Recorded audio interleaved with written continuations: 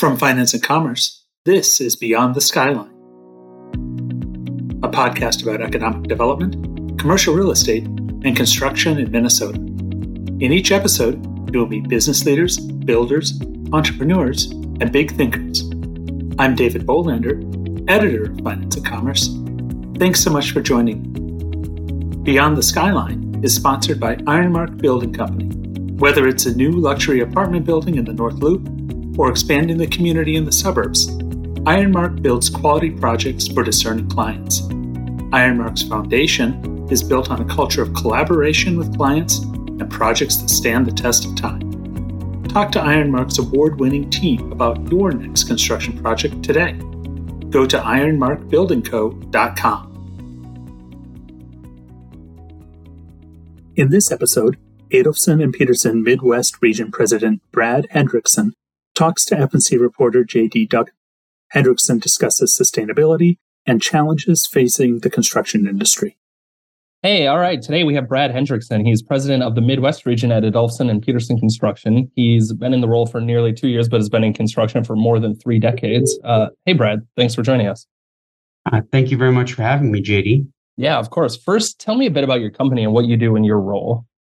So, as president of the Midwest region for Adolphson and Peterson, my job is really to lead this whole group. And Midwest, that to us is sort of everywhere to the south, kind of into Iowa, where our Colorado office will take off, and then sort of to the Illinois border into Montana. So, and everywhere in between. Currently we have, having said that, for big or national contracts and customers, we will travel. We're doing some work currently for 3M as far away as Alabama. So, again, if we have a relationship, and we're lucky in Minneapolis for sure, because there are a bunch of Fortune 500 companies that reside here or were started here, and to be able to do repeat work for them, which the majority of our work is repeat. Almost 80% of our work is for customers that we've done at least one project for before. So, my job is to make sure that our teams have really, the tools that they need to be successful on those projects, whether it's in the field, in the office, in our pre-con or marketing efforts, whatever our teams need. That, we kind of practice servant leadership here. So, making sure that the people who actually get the work done for us, we're a business where we don't make money unless our subcontractors and our workers actually put an hour worth of their time in the field. So, yeah. Are there any projects, current or recent, that you've been especially proud of or that have been especially exciting? Yeah, I would say, from a green standpoint, we're doing a bunch of work for companies right now, cleaning up waterways and stuff like that. So wastewater projects that are actually taking chemicals out of the ground and cleaning up our environment. So our teams really love those. We just are finished with a project at the downtown Minneapolis near the Twins Stadium called the Bus Garage, where they're going to Metro Transit will be able to house all their new buses, and including a big electric system that they're putting in to have buses that aren't running on fuel or fuel like we're used to seeing, right? They'll be a lot greener. So that's a cool project. We won a couple of projects of the year this year. One was for a project called Flagstone for Presbyterian Homes, which was an assisted living project. And then we have a project in LeSueur called the Minnesota State Security Hospital. So kind of one of our tenets of 75 years of being in this business has been municipal correctional type work. But we're starting to see a trend now with the corrections work that we're doing being geared more towards behavioral health, which I think is kind of cool and really needed. So, it's secure, right, in all the ways you'd expect it to be secure, but it's a healing environment too, which is really cool. That is very cool. Speaking of sustainable, sustainable practices, you guys were named the #1 green builder among Minnesota contractors. Recently completed your 100th LEED certified project. That's true. Can you tell me a bit about how your company has shifted to more sustainable building practices or taking on these kind of sustainability oriented projects? Yeah. It's so I would say the market is certainly shifting that way. And it's always great, having been in the business for 3 decades and seeing how the world has evolved with certainly things like safety and stuff like that. It's great to see us starting to become better stewards, right? I mean, I come personally from a farming background, and I always tell people you'll never find a bigger environmentalist than a farmer, right? I mean, if you would never see a farmer try to wreck their own land. So, right. From a construction standpoint, there's lots of things that we've started to do and are doing, whether it be trying to get, more electric vehicles into our fleet. We're certainly diverting all of our trash away from landfills. But even to the extent, we had a customer this year that had a really big landscaping package that had a very unique kind of wood they wanted to use on the bench, which comes from a rainforest. And we said, we've got a better idea. Let's go with something that kind of looks like it. Obviously, it's not wood. It's plastic, but it's recycled material. It's reclaimed, and I think it's a better product all the way around. And they went for it, right? So from our standpoint, one of the things, in a lot of cases, we're not the designer, right? We're not the specifier of the product. But we don't let that stop us. We try and find products that are local so that they take, less time on the road to get to us, right? So they're not hauled from, some coast, right? If there's something we can get locally here that will fit the bill, we propose it. Now, are we successful all the time? No.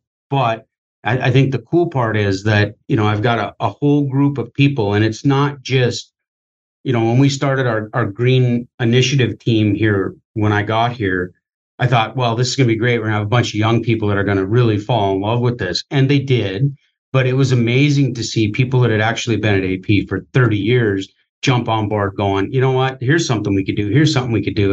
And so the energy that we're getting out of that is really good for our team. I mean, I think they're super engaged. I mean, I just heard a story today. That team is out trying to find, we're trying to baseline not only our carbon footprint, but like the typical carbon footprint of a project, so that we can look at, what things can we change to even reduce it further. So I really, it's an interesting time. And, one of our important goals as a company going forward is environmental stewardship.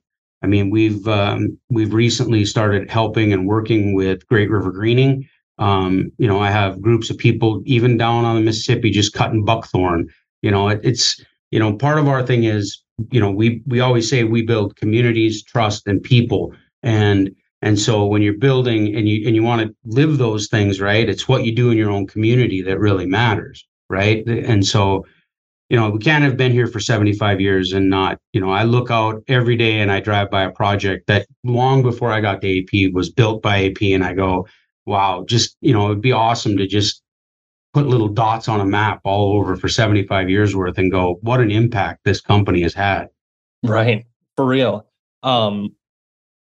Things seem to be a little tough in construction right now. Yeah. Is that right? Could you speak to some of those challenges that are occurring at the moment? Sure. I think that I'll say this a couple of different ways. I think that, you've had, it's like we can't catch a break, right? I mean, we've had a couple of years of pandemic, which certainly has not gone away, right? And now we've got influenza, A around here, and so there's that piece of it. I'll say the pandemic piece, and then you've also got what happened because of it, right? You look at the whole world, the supply chain is just much different than it was for us. And it seems to change every month. It's one day it's copper, the next day it's glass, the next day it's drywall. So products we need to actually go out and build are stressed. So that's really bad. Labor, I mean, we're in a market right now, even today, where it's tough to, we don't typically have to call the hall because we have some great union employees that work for us.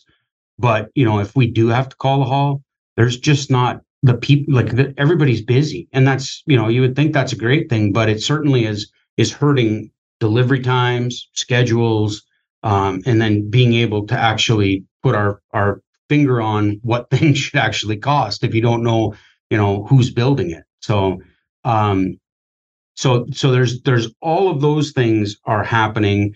And then, on top of that, it's like, when I say we can't catch a break, now we've been through this spike of interest rates, right? So the people we're doing work for, if they're not state or federally funded, right? If it's a developer driven project, which a lot of our customers are, now all of a sudden where they were getting money very cheap, it's not cheap anymore. And so then that causes projects to delay and in some cases even stop. I mean, there's certain markets where, like the multifamily market, there's lots of those projects out there.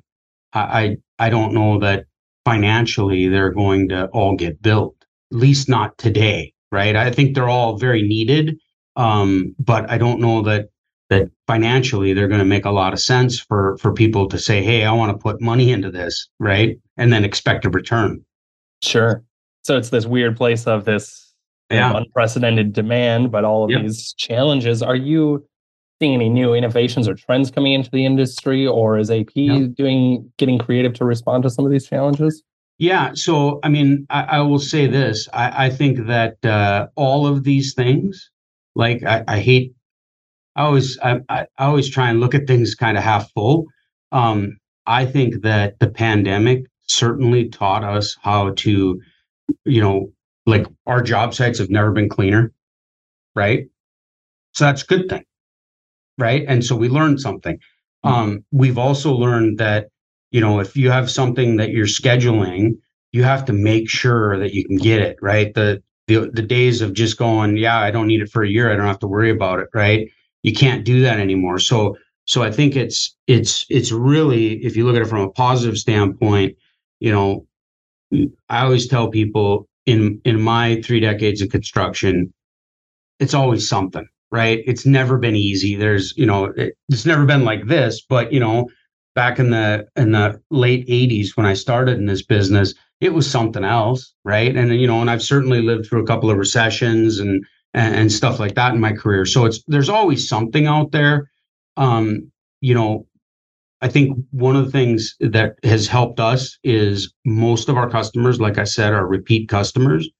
So we're more than willing to have that conversation with them and say, hey, look, right, there's a supply chain issue here. Here's the options, right? Let's lay everything on the table. Let's come at it like a team would and go from there. And I think that that by and large, that's really, really saved us. Yeah, I've heard that a lot, that these relationships are really key to addressing 100%. things, especially when you think of, the supply chain and having those relationships with people. So how are you seeing kind of the Midwest construction economy faring compared to maybe other parts of the country? Do you have any thoughts on that? Yep, I do. I mean, I have a pulse in so much as we have offices in Arizona, Texas, Colorado. I can tell you that across the country, we're all very, very busy. I mean, it's maybe, if I always can kind of gauge how the market's doing by what's going on in my pre-construction department. And, we keep having to add people to that department when we can, because there really is a lack of people, right, that are out there looking for work right still. I mean, it's the market is still very strong in that regard. It's tough to find, the kind of people that you need to produce the work that you want. But we have a ton of work literally in our pre-construction department.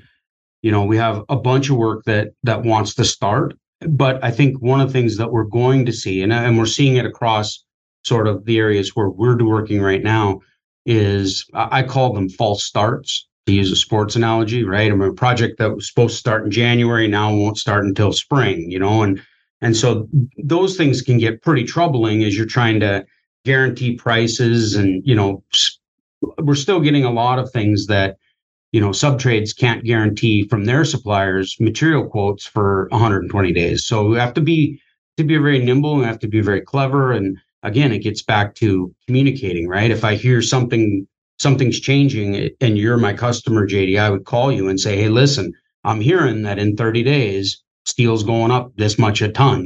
We should do something about that to protect, what we need for the project. Yeah. So I'm guessing you're busy just because of this backlog of demand and projects maybe taking longer because of the supply chain.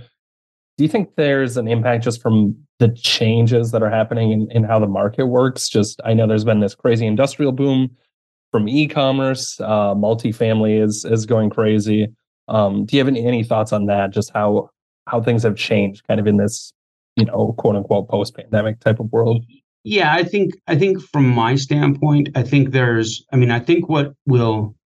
so one thing I would say is that if there's a recession, or if we're in a recession right now, one of the things that it's not lost on us is that in construction, we typically trail by 12 to 14 months a recession, because we have, like you said, all this work that's in the pipeline right now that still needs to get built, right? And so if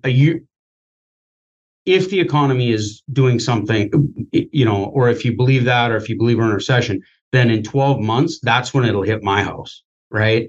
And so we are pivoting, trying to make sure that we're not leveraged into just one market sector, right? We try and recession-proof our business. Like we have an office in Duluth that specializes in certain types of work.